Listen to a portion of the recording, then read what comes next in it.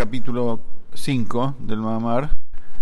Acá el Rebbe está en medio de la explicación y el análisis por qué el Midrash dice que Hashem creó el mundo porque tuvo y tiene un deseo de tener una morada en este mundo físico, en este mundo inferior físico terrenal, almas vestidas en cuerpos.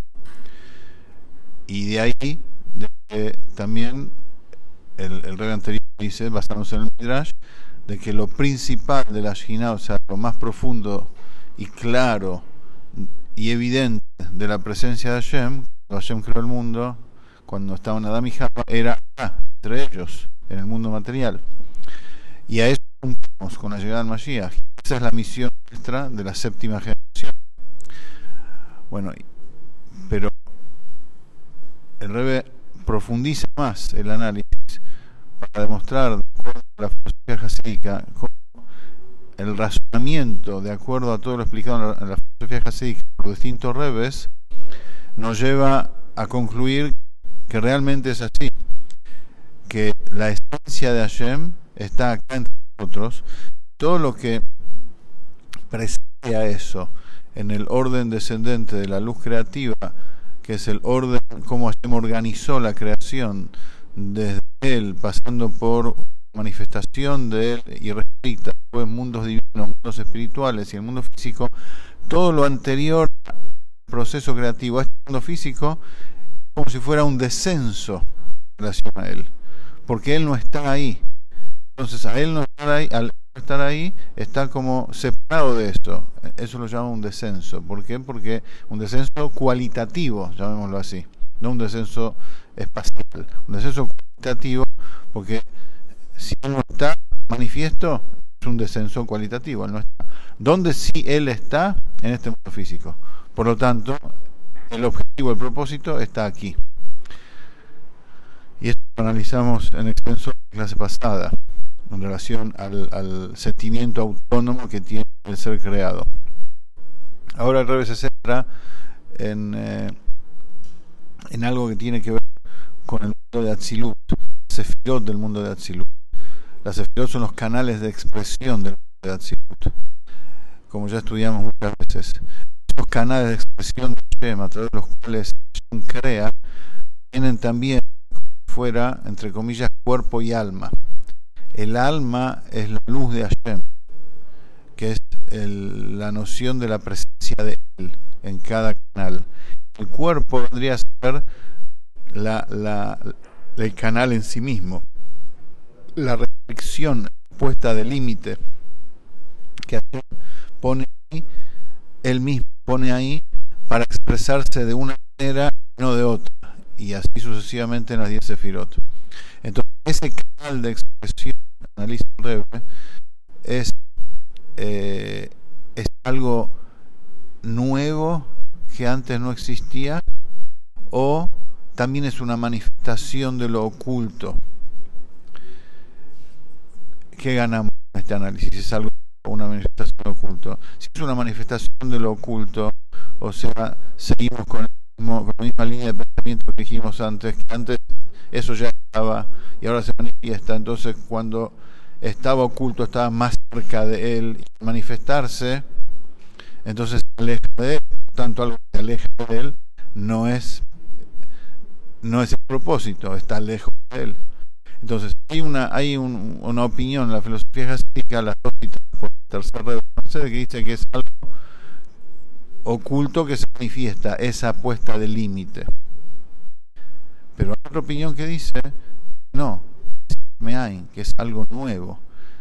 Si es algo nuevo que no siente su fuente, su raíz, y significa que él propiamente dicho está ahí, que lo hace sentir esto y va a ser creado, a pesar que estamos hablando de niveles divinos, pero en un punto mucho más sutil podríamos decir que él esencialmente está ahí porque es algo nuevo, que necesita crear y no siente su fuente. Pero termina diciendo no, que incluso según esa opinión es algo nuevo, o sea, se siente como si fuera autónomo en relación a la luz de Hashem. En relación a la luz de Hashem, que ahí se siente la presencia de Hashem, el cuerpo de ese canal es como si fuera algo nuevo, como si fuera que Hashem no está ahí, pero no, es algo divino, por lo tanto sigue siendo un descenso en relación, un descenso cualitativo en relación a su esencia.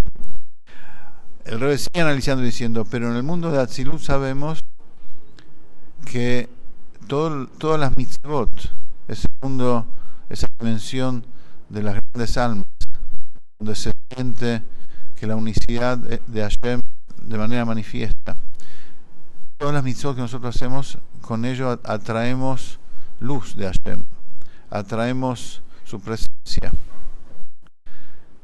Y es de que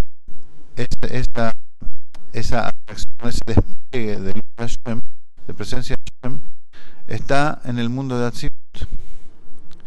Entonces todo lo que hacemos es para enriquecer ese mundo, es para enriquecer la fuerza esencial de nuestra alma, que está ahí, porque las almas judías nacen del mundo de Atzilut, después se van desplegando y identificando, y cada una adoptando su nivel en el orden del descenso gradual de los mundos.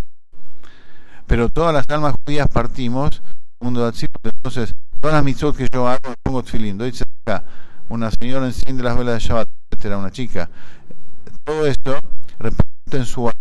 ¿Qué estado de su alma? En el alma, como está su esencia en el mundo. Entonces, ¿qué enriquecemos? Enriquecemos el mundo de Atzilut, la esencia del alma. Entonces, ahí está el propósito de las mitzvot. Entonces, ¿cómo decir que el propósito en este mundo físico?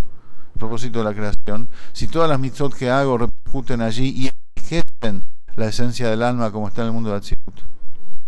Contesta el Rebbe, no. Es como dice el abuelo anterior, el cuarto Rebbe, el Maharaj, Shmuel de Lubavitch, todo lo que ponemos, la luz esa atraída por las mitzvot en el mundo de Atzilut, no es para desarrollar ese mundo, no es para enriquecer esa dimensión de nuestra alma.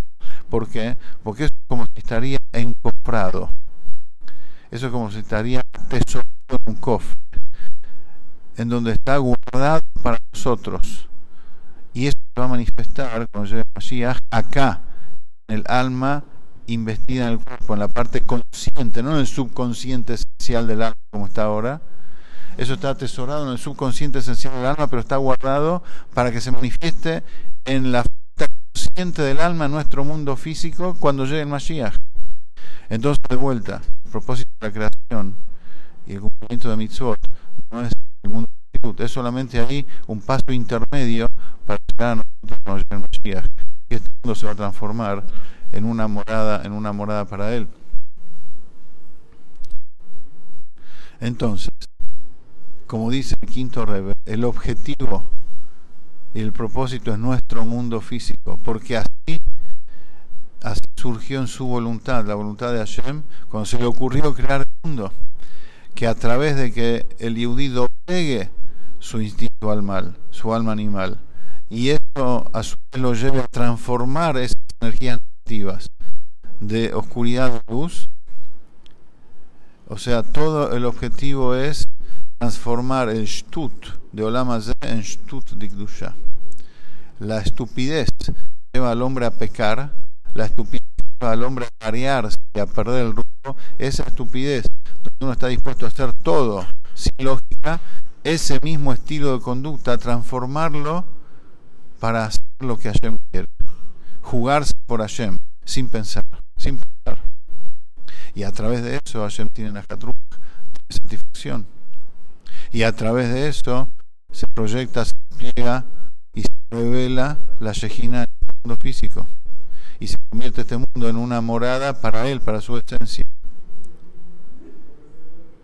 Y este es el objetivo de la creación, y esto ahora depende de nosotros. Continuamos la que viene.